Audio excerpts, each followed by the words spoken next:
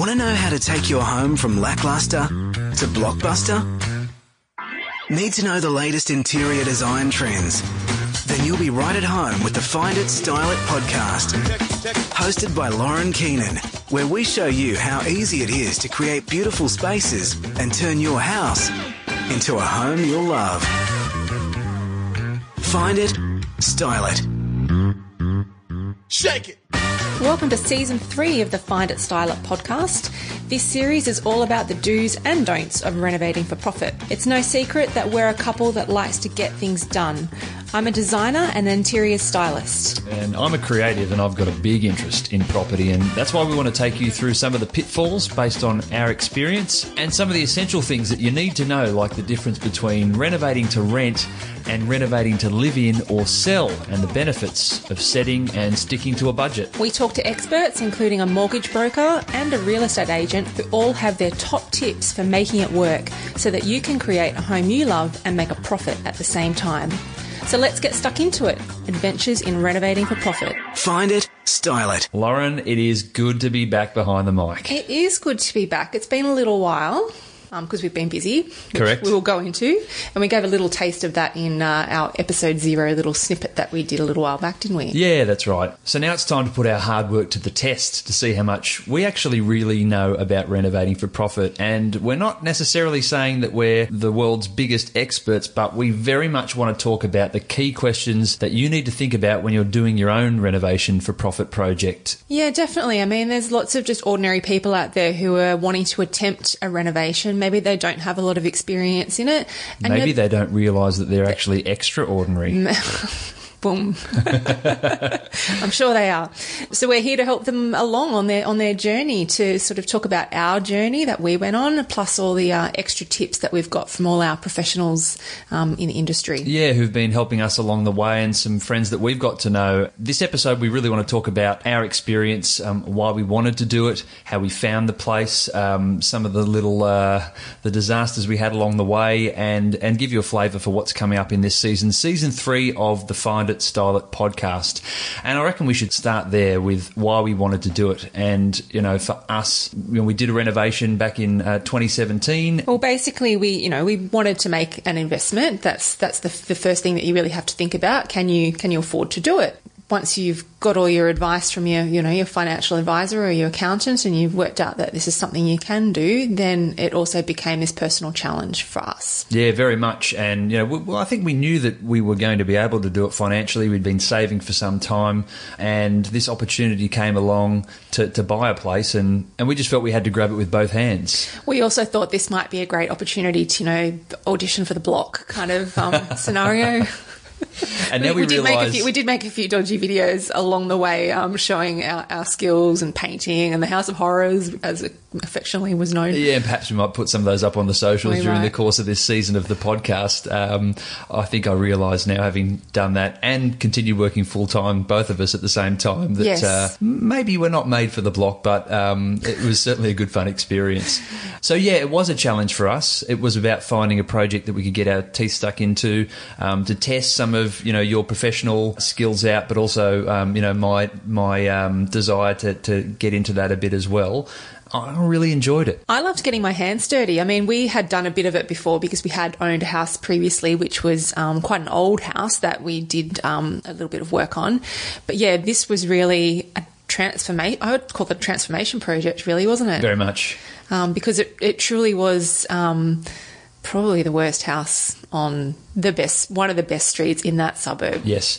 So I think one of the key questions is being able to be clear in your own mind about why you're doing it. Are you doing it for a project? Are you doing it because you've got skills in that area and you want to test them out? Because it's bloody hard work, and once you've spent the money and you've bought the property, you need to be able to see it through and make the absolute best of it for yourselves. And to make the best of the investment that you're making. So if you've got some skills that you can put to work, then that means you might be able to spend some more money on materials or some other trades that can help you take your skill set and the work that you're doing to the next level. But we are going to talk a bit further down the track, aren't we, about where, how you best use your time and your money, because just one tip off the bat, don't waste your time doing things that you actually have no idea how to do, because you'll waste money and you'll waste time. 100%. And knowing which experts to bring into the project and to get advice from, so that you know that decisions you're making are the right ones, is essential. And we really need to say that from the outset. We work with some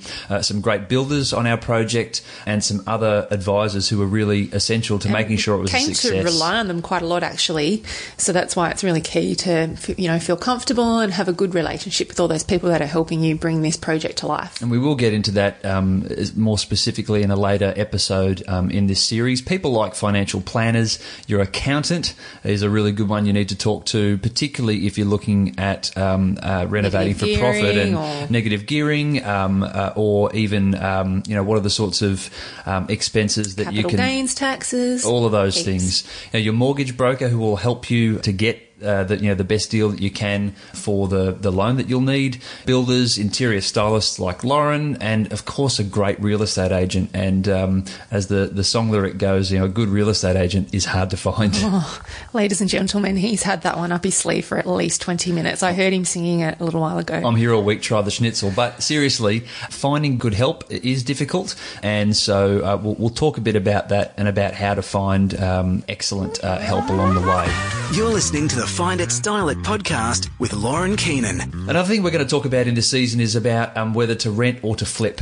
And this was a big question for us, and we'll get into it in episode 3 of this season. But I think, they're two very different ways to attack a project. And, we took a decision early on that we wanted to renovate to rent because it worked best for that property for us. But there is the option to renovate to flip, so that is to sell it straight back into the market if you think you can improve the property. But that's a whole different kettle of fish, and there's a whole different set of criteria that you would apply in your search and the work that you do, and all those factors, depending on whether you're going to rent or flip. That's the decision you have to make at the outset. That's right, because the money that you spend to renovate a place for rent, the decisions that you would make and the money that you would spend and the things you would invest in are different for a rental compared to what you would do for flipping. So that's something you need to think about right up front. So we're also going to be talking about how we actually found our investment properties. So how we went about doing our research, the apps that we used,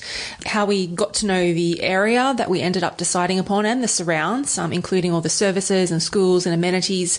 So we're going to talk about that in a lot more detail in the next episode of the podcast. And also just knowing how the area generally has performed in terms of sales and where property's at in that suburb. You don't want to be paying overs. If you can pay unders for something, that's fantastic if you can nab yourself a bargain, but you certainly need to know what's been going on for at least 12 months in that area. Subscribe for exclusive perks and insider tips at finditstylit.com.au. So we really did buy the House of Horrors when you think about it. It's the ghoulish tune underneath us. It turned into this beautiful diamond in the rough, but it certainly was a House of Horrors when we first laid eyes on it. And I think this is really important because sometimes the things that appear to be an absolute horror show and you think this is disgusting, there's no way anyone would want to live in this or we'd be able to make any money off it, actually not true. Totally not true in this instance. Yeah, and I think it did take a little while during the course of the project to go from the ugly duckling to the beautiful swan. Room by room. But as it started to transform, we started to enjoy it more because we could see the fruits of the labour starting to bear. Should I paint the picture? Yeah, I think so. I think we should give people a little bit more. And it's funny we say paint the picture because paint was one of the main problems in this particular property. Well, the place was filthy to start with. So we bought an ex-Housing Commission property in a very working class suburb down in the Illawarra, south of Sydney. A great 1970s brick veneer home. Bones of it were in great condition. Yeah, Australian hardwood timber built. The building inspection that we had done showed that there was really no building issues at all. Quite rare, really, when you think about it. We've just moved into a new apartment and there were dozens of defects. Anyway, I digress. So walking into this property, the living room was the first room that you came to, straight through the front door off the little landing balcony. And the living room was painted red. It was red, wasn't it? Oh. In fact, I think I dubbed it at the time Murder Scene Red. That is how red it was. It was red. Yeah. Then we went through to the kitchen, which there was a couple of inches of cooking fat on the ceiling, would we say? I mean, the whole place was dirty, and I think that was the thing that actually surprised me and sort of shocked me about the amount of work that we had to do to kind of get to the point where we could decide, well, what are we going to do with this? Like the kitchen, it took us 3 hours each of cleaning, so 6 man hours to clean before we could decide. And it was basically a 2x2 room, wasn't it? Yeah, it's a tiny. small U-shaped, classic 1970s U-shaped kitchen. And we were sort of toying with the idea of potentially putting a new kitchen in, which we didn't do. Or knocking out the wall between the kitchen and the laundry, which was adjacent to it, where the back door was, out into the backyard. In the end, it made more financial sense to just to sort of tidy up the kitchen. Tidy it up. So cleaning, you're always going to have to clean whatever you purchase. But this was a particularly special job. Yeah, it was about really getting back to the bones of the of what was there. Then we had 3 bedrooms. Bare and basic. Very basic. One of them had, I've kind of blocked out now what it was like beforehand, but one of them had a dark purple, deep purple, should we say. Can we play some deep purple music now as well?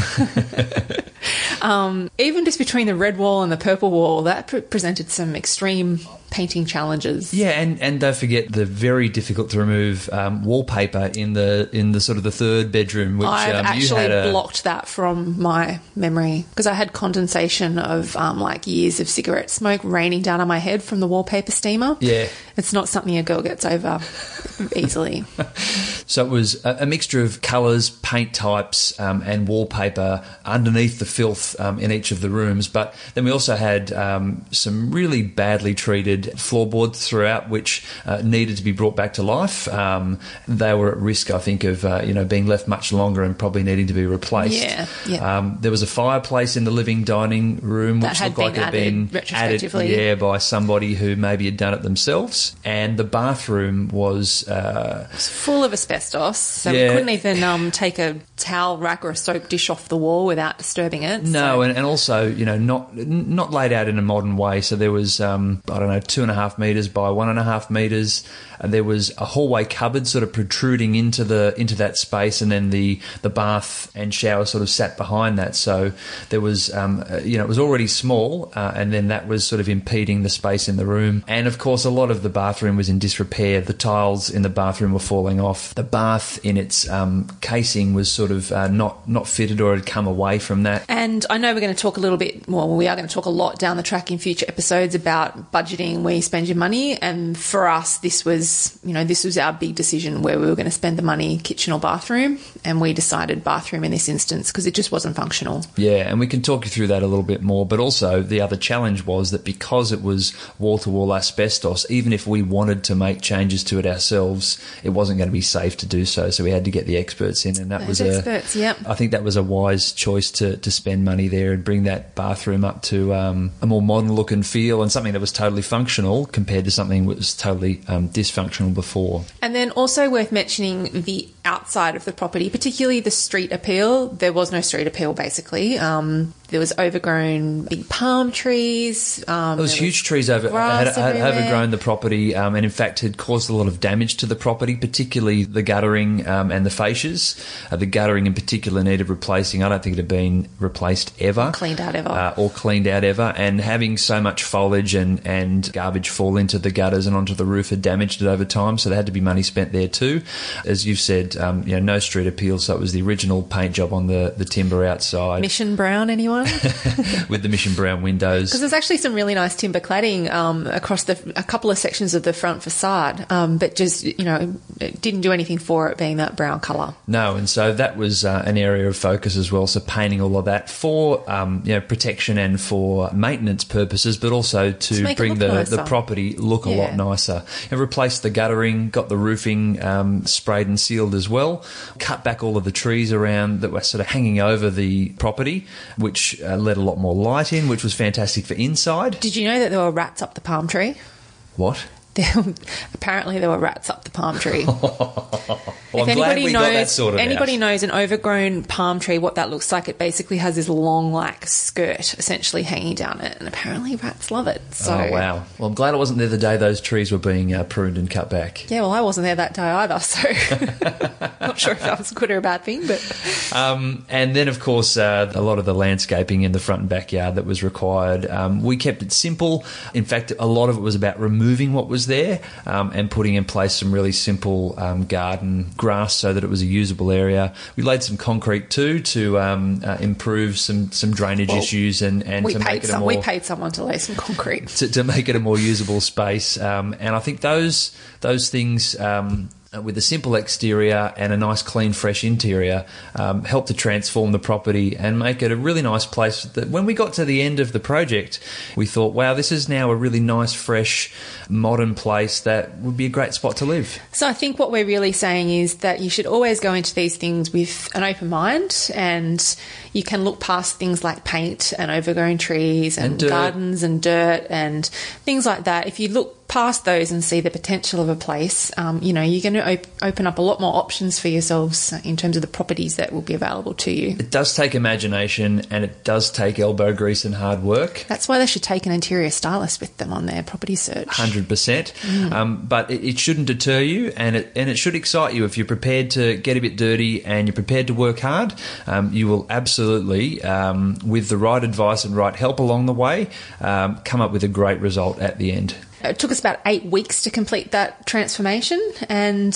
after that time we quickly lined up some real estate agents to come in and do some valuations for us in terms of rental income, because that's what we were doing, getting tenants in there. Although we did think at that point, we should say, and you should always, I suppose, keep your mind open and talk to your accountant and financial planner, etc. But we did think about the possibility of selling, but it wasn't going to be financially prudent for us to do it at that point. And also we'd made the decisions all the way along in terms of what we chose to do and how we approached the work, that it was for a rental property. So we stuck to our guns on that, and within a couple of weeks after finishing, we had tenants in the property who are still there and are really happy living there and really enjoy the work that we did. Find it, style it. So after that hard work and that 8 to 10 week turnaround, it was a success, and it's something that we're really excited to share. If you go to finditstylit.com.au and have a look on the blog at South Coast Home Makeover, you'll be able to get to have a look at what we did and some pictures of before and after. Yeah, I love a before and after, don't you? Oh, yeah, absolutely. And I think these ones show that, look, it's not a palace, but it was certainly a transformation, and the end result has turned out fantastically.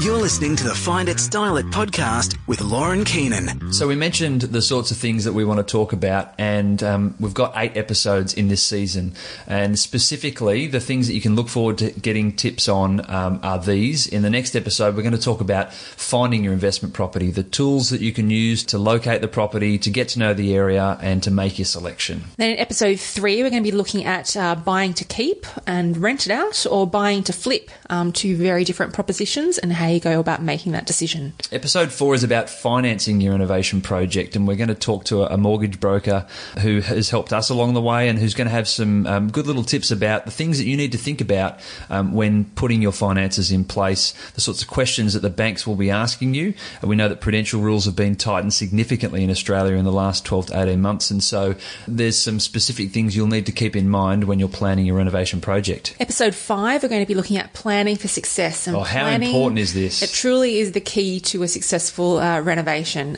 You don't get the planning right, it's all going to come unstuck for you. So we're going to tell you all about how we planned our project and how you can use those tips to guarantee a successful project. And one of the things that is essential to a good plan is a great budget, and we're going to show you how we built our budget for renovation success. And in episode 7, we are going to tell you why asking for help is the smartest thing that you might do in your renovation. And that's not something that comes naturally to men. Let's just agree that now, right? Hey, well, I'm happy to ask for help. I'm happy to talk to people who are, surround myself with smart people. That's what smart people do. We had some great experts that we worked with, and we're going to tell you all about that. And then in our final episode of this season, episode 8, I'm going to tell you what happens once you've finished the renovation, how you go about either selling your property or getting tenants in there once all the work has been done. And what are the questions that you need to ask your real estate agent to make sure that you can get the most out of your renovated property? So we're looking forward to bringing all of that to you over the coming weeks. Lots of exciting episodes to come. Yeah, if you've got any questions about those topics or any of the things that we've talked about in today's episode, you can email Lauren at finditstylit.com.au, or just drop her a note on the socials. Thanks for tuning in, and looking forward to bringing you Season 3 of the Find It Style It podcast. Follow Lauren on your socials for latest style trends and tips. Just search Find It, Style It, and subscribe now for exclusive perks, discounts, and updates about store openings straight into your inbox. Go to finditstylit.com.au.